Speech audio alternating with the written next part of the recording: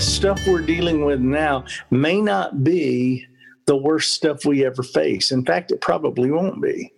But it could be the time that we use to prepare ourselves. So when the worst thing does come, we can face it with no fear whatsoever because we've had that time with the Lord when we've conquered the things in us that we wanted to conquer, when we've made commitments and contracts with the Lord that solidify us in a way we weren't solidified before. Welcome to Along the Way. I'm John Matarazza, your host and fellow traveler. Thank you for joining me along my way as I try to become more like Jesus every day. I'm continuing with my special series that I'm calling the Quarantine Checkups, where I'm revisiting some of my friends from past episodes of Along the Way. This checkup is with my friend Jaron Davis. He has written many songs, but is probably most known for his song We Are Standing on Holy Ground. I recorded his full episode at the piano in the sanctuary of his church, and what came out of that afternoon was truly special and one of my favorite memories from last year, so it was really good to catch up with Jaron. If you're new to Along the Way, all of my episodes can be found at alongtheway.media. And you can like me on Facebook and follow me on Instagram. Now let's see how Jaron Davis is doing. Well, Jaron Davis, it's good to see you again, my friend, even though we're a couple hundred miles apart. It's wonderful to know that you're still there, you're still breathing, and God's good and keeping you moving. It's good to see you, John. Yeah, I am glad that even though we're all quarantined, I still get to celebrate the 1-year anniversary of your amazing podcast. Wow. What a faithful job you've done putting something out every single week. I congratulate you on your 1-year anniversary, and I'm just really glad that I got to be one of those 52 weeks. Absolutely. I know the other day when we were texting trying to figure out when we could actually have this conversation, you said that you were really busy doing yard work and just staying busy that way. So what are you working on in your yard? What's keeping you busy right now? Well, I'm not a yard guy. That's why I'm asking this. Guy. That's really why I'm asking. My motto has always been, if there's a man who feeds his family by doing other people's yards, who am I to rob those children of the food he will put in their mouths? So that's always been the motto I've lived by. I've never been able to, plastic and silk plants wither when I try to take care of them. I mean, it's just, I am not that guy. My brother-in-law, Shelton, is amazing at it. He's a yard guy, and he and Allison love to work in the yard, but I never have. But at this point, I've never been a carpet shampooer. I've never been a yard kind of guy. But at this point, I am so stir crazy. Yeah. Being locked in the house and being used to going all the time, that in the times we've been quarantined, I have cleaned every inch of our house. I have shampooed the carpets twice. I wipe the cabinets down with disinfectant at least 3 times a day, and nobody's here but me and Becky. So, yeah, part of it, I think a lot of us are doing things just because we are feeding that addiction in our lives to be busy. Mm-hmm. We have been sort of taught by culture and conditioned to be busy, and busy is the equivalent of success. That's sort of what our nature in this culture sort of says. And so I really think a lot of us are doing, I see on Facebook and Instagram and Twitter, how many of my friends and people, even people that I don't know well but admire, leaders and that kind of thing that I follow, all talk about, my wife had me do this, or, my husband's out doing this. And I think at a subconscious level, we are all really trying to stay busy. At first I thought, well, God let this happen so we could all get our houses really clean. And, that honey-do list that no guy ever gets done has been done 2 or 3 times already. And so all the women in America and the world are happy if their husband has gotten all that done. We've done all the domestic things that need to be done. But I think part of the reason, and I don't want to over spiritualize that, but at the same time, I do think that part of the benefit of this season is getting to, I think there's one verse of scripture that most of us as believers in 2020 don't experience often. And that is, be still and know that I am God. Yeah. And one of the greatest times of Jesus' ministry that isn't preached about a lot is when he pulled away from all the disciples. These are guys he loved with all his heart. I mean, they were from every walk of life. So he pulled away from his finance guy, Matthew. He pulled away from, Judas and Luke, his doctor, and his brothers, and all the people that he hung with. He pulled away from all of them. Every area of his life, he walked away and spent some time in the wilderness.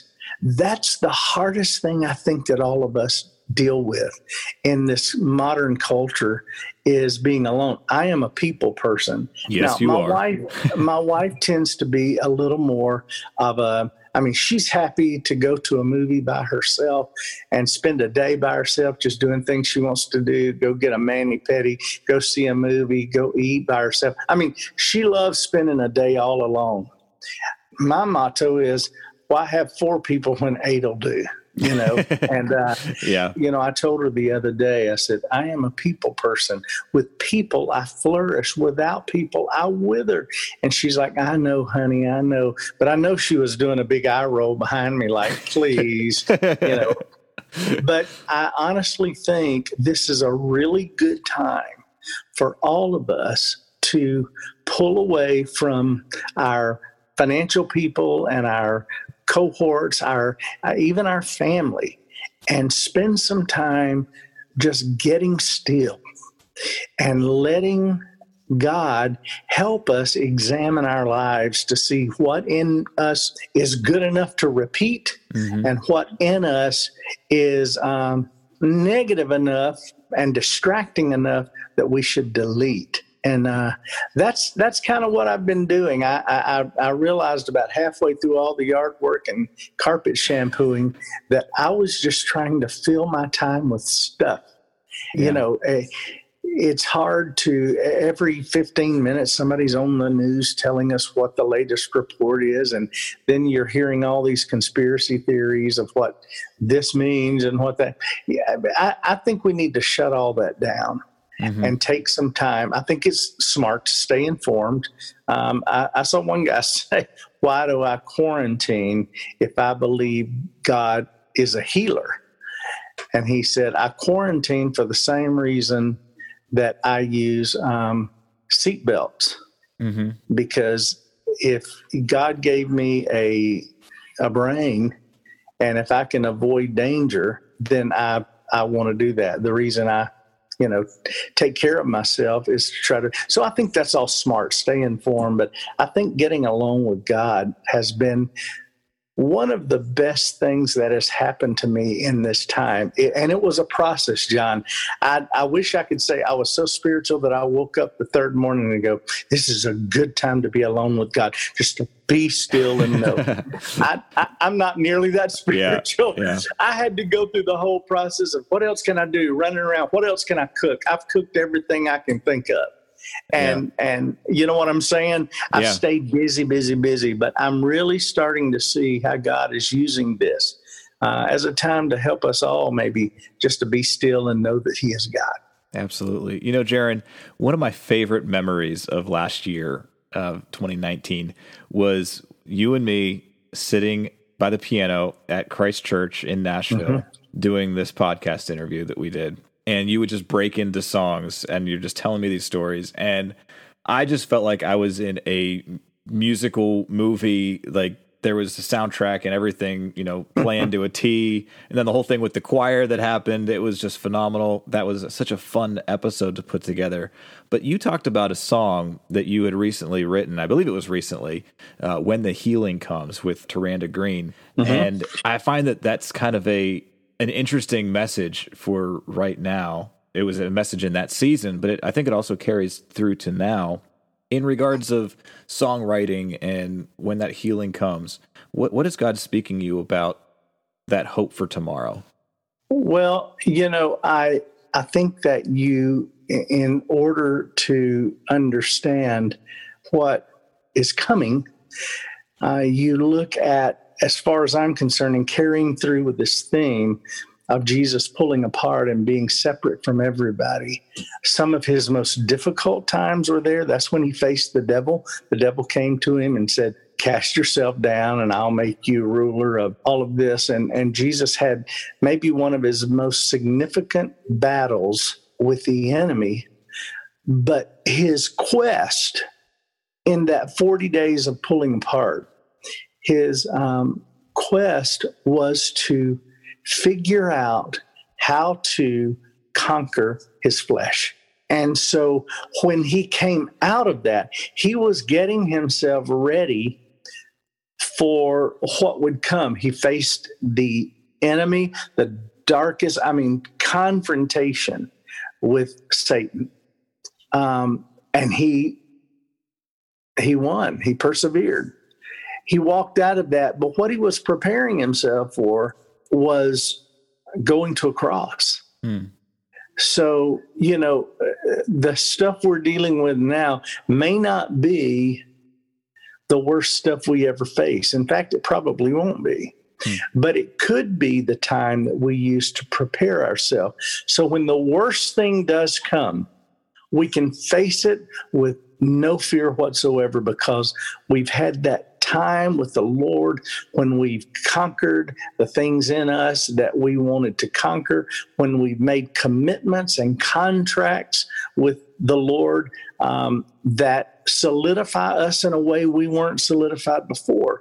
And so then when we face our Calvary, when we face our crucifixion, we can face it just as Jesus did, by saying, not my will, but thine be done. And you and I are doing this particular interview during Holy Week, and we're getting ready.